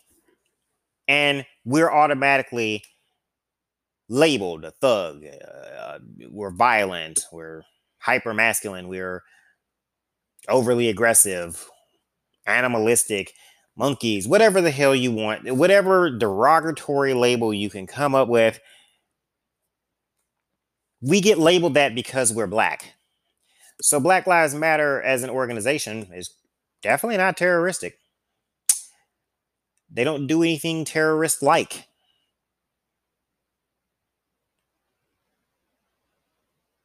They're simply using their voice to say, hey, we're sick of being shot by police simply because we're black. We're sick of being unjustly imprisoned for longer periods of time for the same offense as a white guy.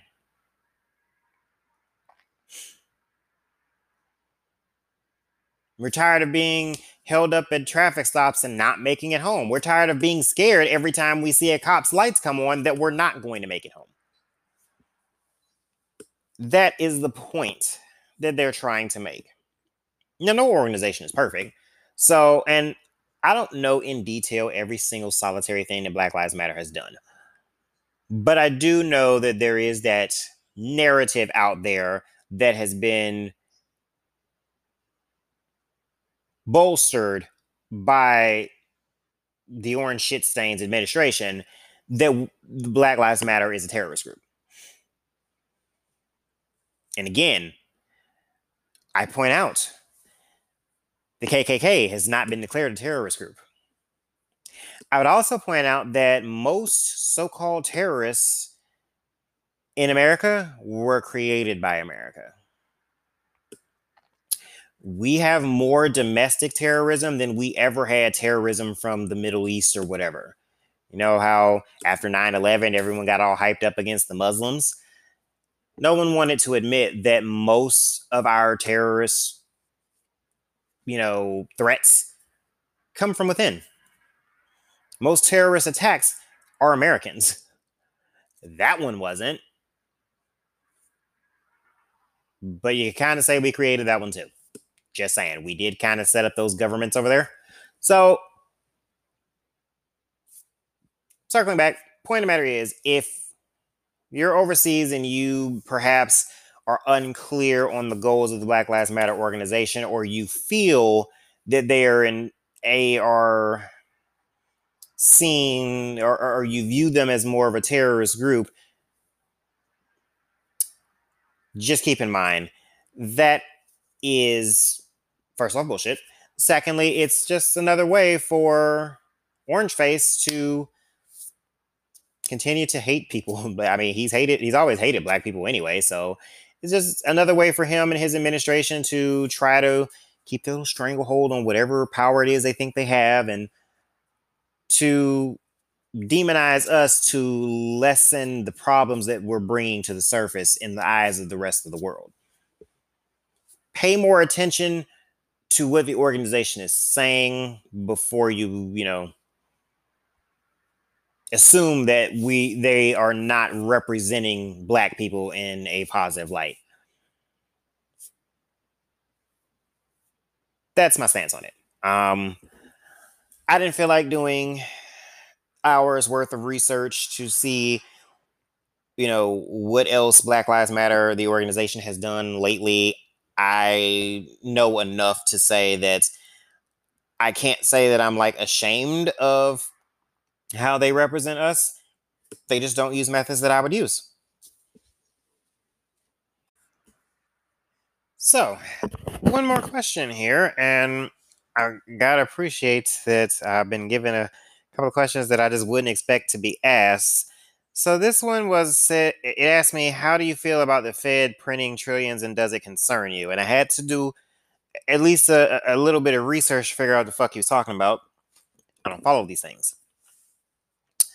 So I went to like the Federal Reserve website, because we have that, and it pops right up in Google when you ask the question.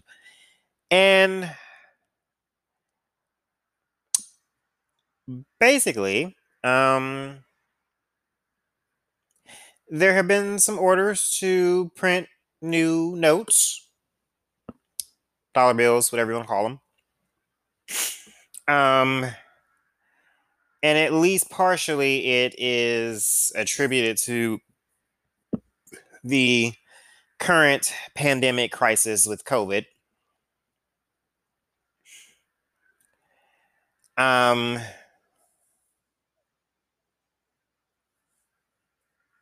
And for those overseas that may not know this, we have over here in the US, in stores lately, a lot of them have been asking us to pay with exact change or with a debit or credit card, because we have a coin shortage too. So seeing this information about print orders normally wouldn't mean shit, because it happens a lot when they need to circulate old bills out, apparently. I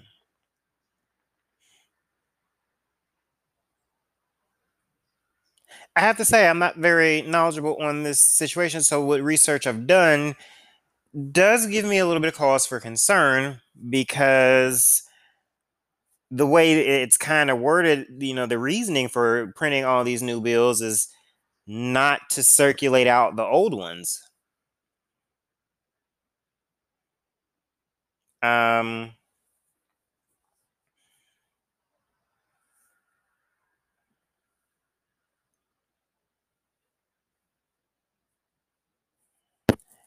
It's a little strange, and it's not very clear to me.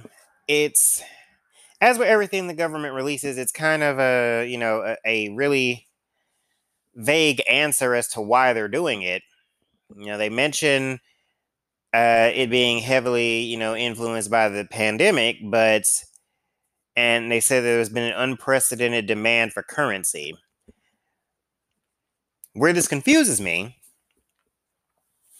is that the demand, at least on my part, isn't for currency as in I just want you to hand me new notes. It's for currency, as in I want you to fucking pay me so that I can pay my bills and survive. I am a little confused with their logic here. What is backing these new bills?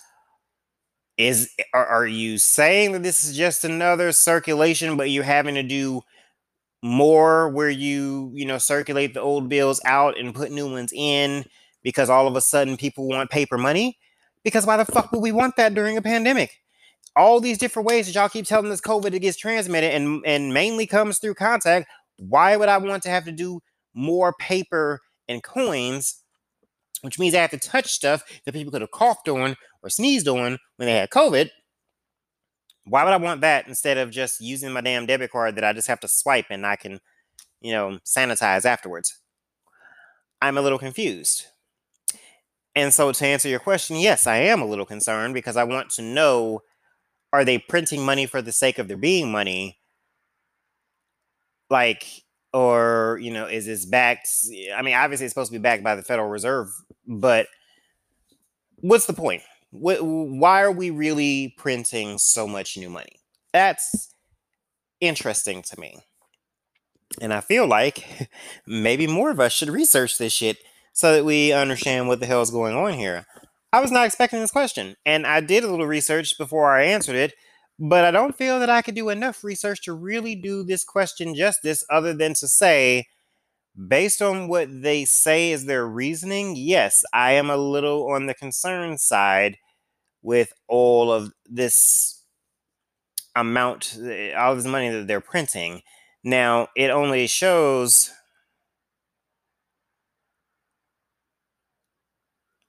I don't know. I'm just a little confused. Like, are they printing it because they're redesigning each of these bills again? Like, are we taking someone else that really shouldn't be on there off of the money? Or what the fuck are we doing? I think I don't see any more information on it readily available. And that would be the part that would concern me. I need more info. And now that you've given me this to go on, I might look a little bit further into this down the road because now I'm interested. Why are we doing this? Why are we printing more money? Because that's not what the hell we've been asking for over here. What the hell we've been asking for is jobs that pay us a decent fucking wage. What we're asking for is some forgiveness on this damn rent, especially if you live out here on the coast where it's high as fuck. What we're asking for is a little leniency on some of these car loans and these credit card loans. And what we really want is for y'all to get rid of our student loans. I especially would be grateful because my credit score would be so much better without those. I'm like, I don't need you to print currency that has no real value or has less value. I just need you to pay me more money or give us some forgiveness on some rent or some loans and cards, and give us some relief from all that shit. Don't give me more loans. I don't need any more loans. I don't need any more loans for the rest of my fucking life. Like, at this point, I never intend to buy a house because I don't want a damn mortgage. That's how sick of paying any form of loan I am right now. Once I pay off my car, I kind of would like to reach a point in life where I never have to pay on a car again. But, this doesn't really jive with what we were asking for. This whole unprecedented urgency for currency or whatever the fuck they said. No. Especially, for those of us that are a little bit getting more germophobic right now. Like, no, I don't need more reason to come into contact with people. I just need more funds allocated to me to survive off of. So there you go. There is my answer to that one. Okay, so this pretty much wraps up the Q&A for today. Now, if I were to get some more questions, I'd do another Q&A or follow up to this one. So there's your cue. If you like the Q&A format and have some more interesting topics, or have something else on these subjects you really want me to delve into, then feel free to send those to me. You can send them on my website on drakosden.com. or on social media, Twitter, Instagram, Facebook at Draco's Den, spelled the same way as the website and as the podcast here. I'm not sure what other topics will be done next. I definitely want to do some more shows where, we'll have some other people involved. So just kind of depends on some schedules and which topics folks want to speak on. But with that, I'm going to go ahead and sign off here. Everyone, it's COVID is still a thing. So, wear your mask, use your hand sanitizer, wash your hands, stay the hell home, especially out here in Arizona, because our case numbers just keep going up for no damn reason. So, stay home, stay away from people, stay safe. Catch you guys next time.